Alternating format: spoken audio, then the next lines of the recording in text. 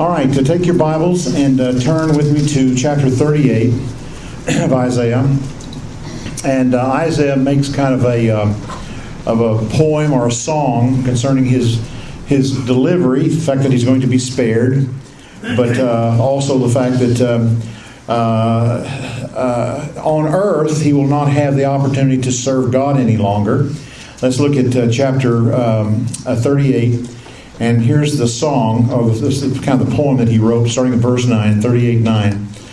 A writing of Hezekiah, king of Judah, after his illness and recovery. I said, in the middle of my life, I am to enter the gates of the grave. I am to be deprived of the rest of my life, of my years. And I said, I will not see the Lord. Now, we need to stop here a second, because when he dies, he'll go into the presence of the Lord. We know that. But Dr. Unger makes an interesting statement on verse 11. He says, this is a figurative expression. I won't see in my life on earth any longer. I won't see his blessings as I'm here on earth. But of course, he will be going to the presence of God when he dies. I will not see the Lord in the land of the living. I will look on man no more among the inhabitants of the world. Like a shepherd's tent, my dwelling will be pulled up and removed from me. As a weaver, I rolled up my life. He cuts me off from the loom, from day unto night. You will make an end of my life. And so, in a sense, he believes God, that God's going to give him 15 more years, which he did, but he also has certain regrets. Look at verse 18. Verse 18. For Sheol, death, or the grave, cannot thank you. Death can't praise you. Those who go down to the pit cannot hope for your faithfulness in this life he's talking about. It is the living who give thanks to you as I do today. A father tells his sons about your faithfulness, and the Lord will surely save me. So we will play my songs on stringed instruments all the day of my life at the house of the Lord. Now Isaiah had said, let them take a cake of figs and apply it to the boil. He must have realized or thought that it was cancerous. It was a cancerous boil because it was a terminal illness, that he may recover. Then Hezekiah had said, what is the sign that I shall go up to the house of the Lord? And as far as we know, and Unger agrees, that's not answered. It's not answered, at least in these verses. Let's look at chapter 39, and with this we will finish. At that time, Merodach Baladan, son of Baladan, king of Babylon, sent letters and a present to Hezekiah, for he heard that he had been sick and had recovered. And Hezekiah was pleased and showed them, that is the messengers from the king of Babylon, showed them all his treasure house. He shows them the silver and the gold and the spices and the precious oil and his whole armory and all that was found in his treasures. That was a mistake. I'll show them the wealth that I have. He's bragging about all the precious items that he had of gold and silver. There was nothing in Hezekiah's house nor in his dominion that he did not show them. And of course, he's going to plant an envy in the minds of those who represented the king of Babylon. Verse 3, Then Isaiah the prophet came to King Hezekiah and said to him, What did these men say? And from where have they come to you? And Hezekiah said, They have come to me from a far country, from Babylon. And he said, What have they seen in your house? So Hezekiah answered, They have seen all that's in my house. There's nothing among my treasures that I have not shown them. How stupid for him to do this, to show him all of his wealth. Then Isaiah said to Hezekiah, Hear the word of the Lord of hosts. Behold, the days are coming when all that's in your house and all that your fathers have laid up in store to this day shall be carried to Babylon. Nothing shall be left, says the Lord. And some of your sons who shall issue from you, whom you shall begat, shall be taken away. And they shall become officials in the place and are in the palace of the king of Babylon. Then Hezekiah said to Isaiah, The word of the Lord which he has spoken is good. For he thought, for there will be peace and truth in my day. Truth and peace in my days? Well, yes, but he had revealed all of the wealth that he had. And of course, that will be taken away, remembered when the Babylonians come against Judah. Unger says this about verse 8. He says this: selfish, self-interest, vanity, and folly on Hezekiah's part. Here's a man who knew God, who was one of the best of the kings, but Unger's words are appropriate. Selfish, self-interest, vanity, and folly. I want to go to a couple of verses to close. Go back to 2 Chronicles chapter 32. 2 Chronicles 32. If he had died, he would have shown them all that stuff. Right. 2 Chronicles 32. And I want to start and finish. Let's see where I want to go here.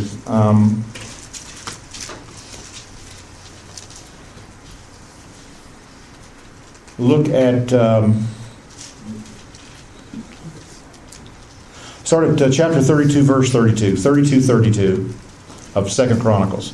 2 Chronicles 32. The rest of the acts of Hezekiah and his deeds of devotion, behold, they're written in the vision of Isaiah the prophet, the son of Amoz, in the book of the kings of Judah and Israel. So Hezekiah slept with his fathers, and they buried him in the upper section of the tombs of the sons of David. And all Judea, or Judah that is, and the inhabitants of Jerusalem honored him in his death, and his son Manasseh became king in his place. Verse 1 of chapter 33. Manasseh was 12 years old when he became king. He reigned 55 years in Jerusalem, and he did evil in the sight of the Lord according, look at this, to the abominations of the nations. He did what the pagan nations did, the pagan peoples did, whom the Lord dispossessed before the sons of Israel.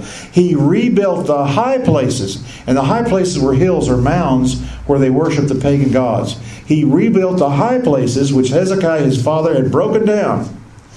He also erected altars to the gods, the Baals, and made Asherim. These are the gods of the pagans. He made Asherims and worshipped all the hosts of heaven, and he served them, all the stars and planets they worshipped. And that's what the pagan folks did. And he built altars, look at verse 4, in the house of the Lord, of which the Lord had said, my name shall be in Jerusalem forever. He built altars for all the hosts of heaven, to the stars and planets, in the two courts of the house of the Lord. He made his sons, Manasseh made his sons pass through the fire in the valley of Ben-Hinnom.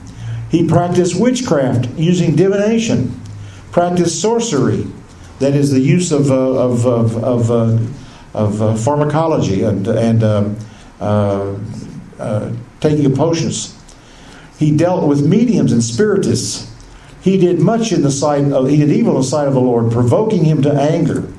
He put the carved image of the idol which he had made in the house of God, of which God had said to David and Solomon his son, in this house in Jerusalem, which I have chosen from all the tribes of Israel, I will put my name forever.